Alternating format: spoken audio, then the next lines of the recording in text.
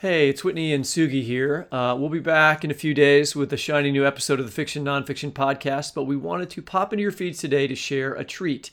It's a preview of a new podcast that we are really enjoying and think all of you literature lovers out there will as well.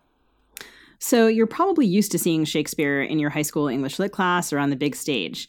But did you know Shakespeare turns up in so many other places?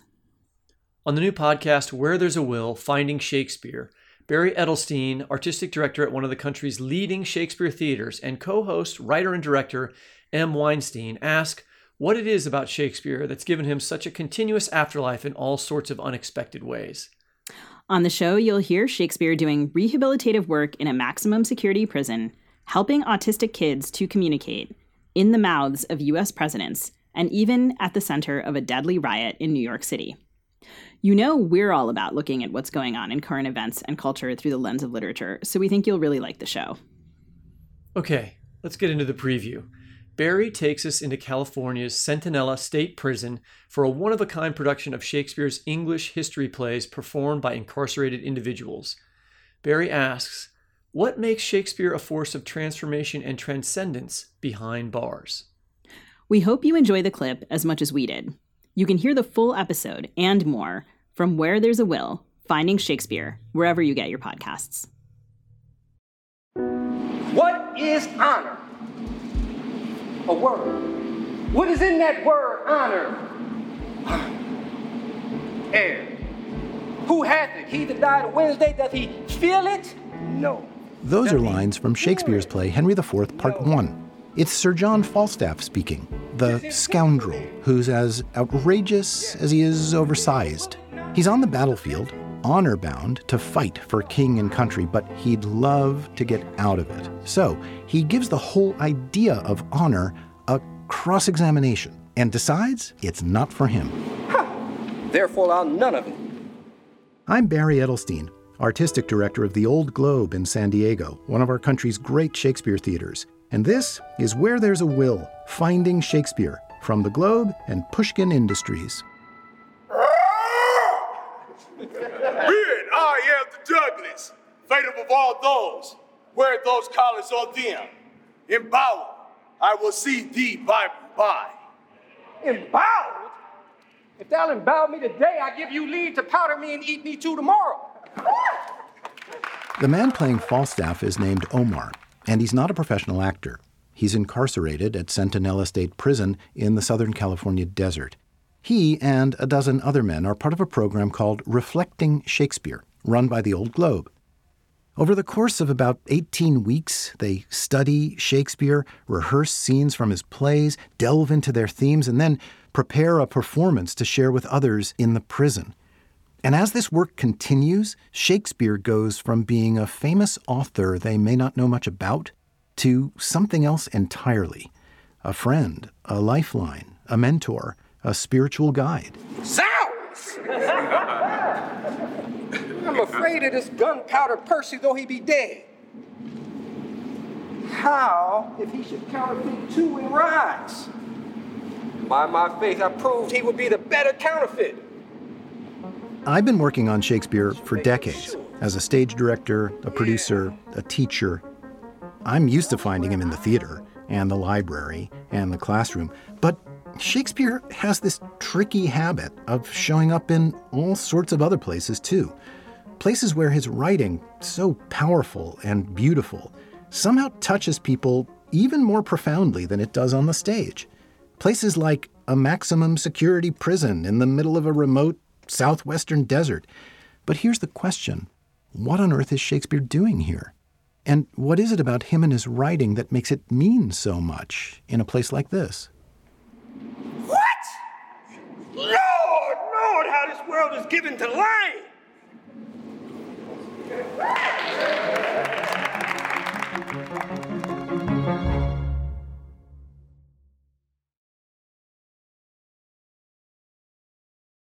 The Old Globe is hardly the first theater company to bring Shakespeare to incarcerated populations. There have been prison Shakespeare programs for decades now, all over the world.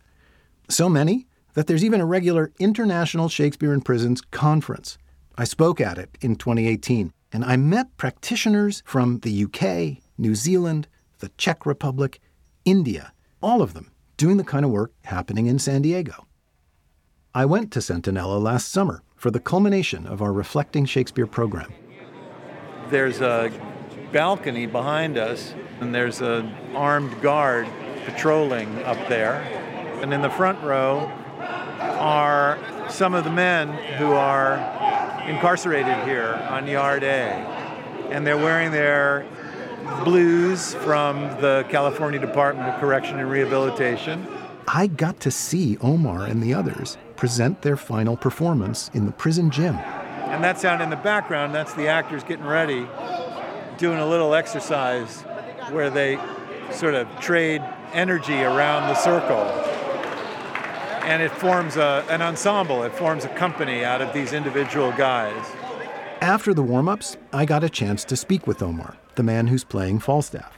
He's charismatic and enthusiastic, and according to his teachers, he's a natural leader, and he takes Shakespeare seriously.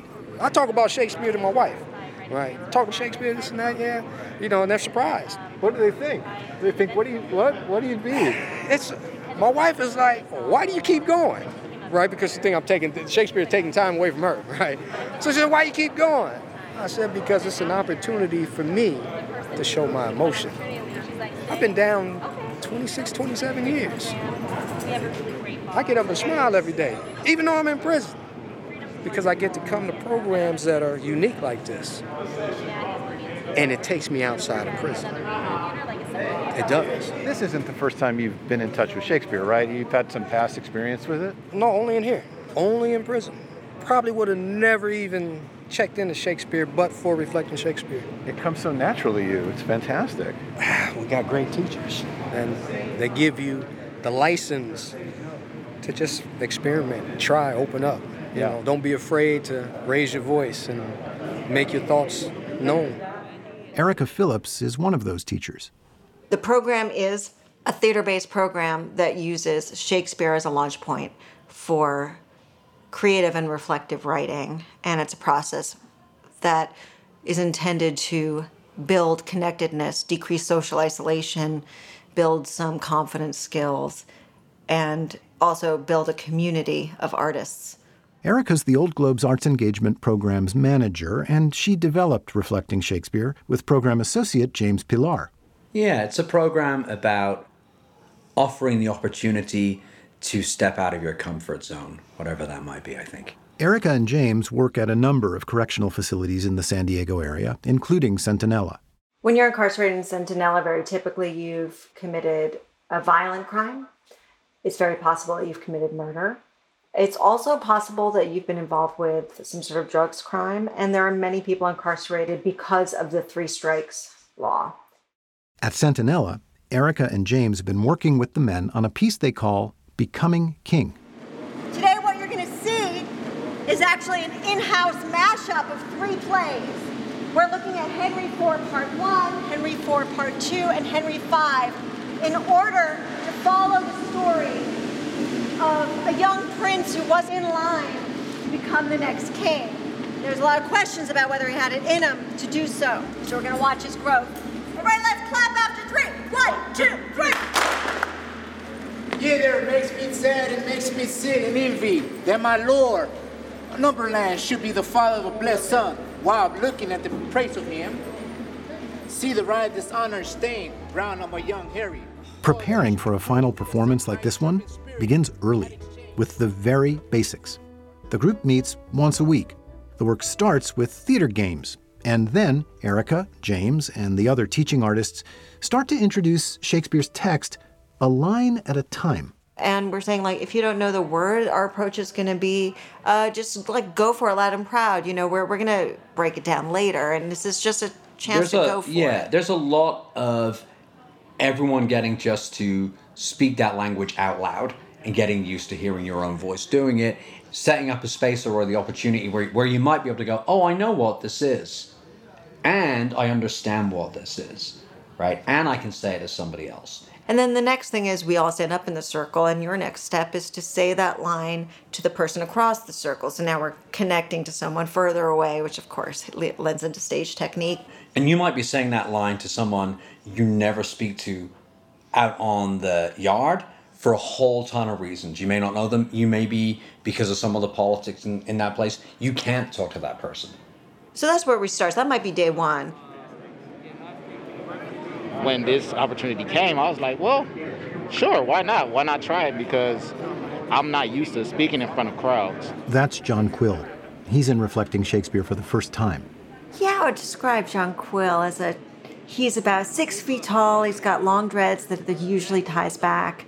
He's smiling a lot, actually. So he's got really sparkly eyes, and he's got a kind of bouncy, effervescent energy. He just feels like he's going to lift off. So I was like, well, what I want to learn is to get out of my comfort zone. You know what I mean? Even if it was to the fact that they said we'll have to do it for the whole yard. Okay, I want to be comfortable speaking in front of that many people. As the weeks go by, this strange and complex language from 400 years ago starts to sound less alien. Soon, the men in the program relate to it in the same way that professional actors do. His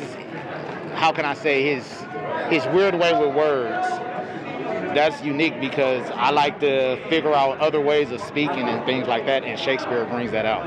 And you can see the emotion in the words. It may not be a sidebar that says, oh, well, at this time you should cry, but the way that things are set up, you can tell, okay, I have to put emotion into this part, or I don't put emotion into this part. So that was a beautiful thing. I loved it. Yeah. I loved it.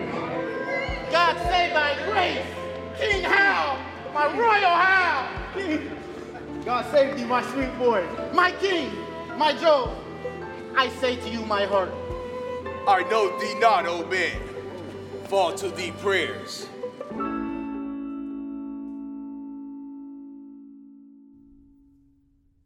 That was a preview of Where There's a Will, Finding Shakespeare, a new podcast from Pushkin Industries.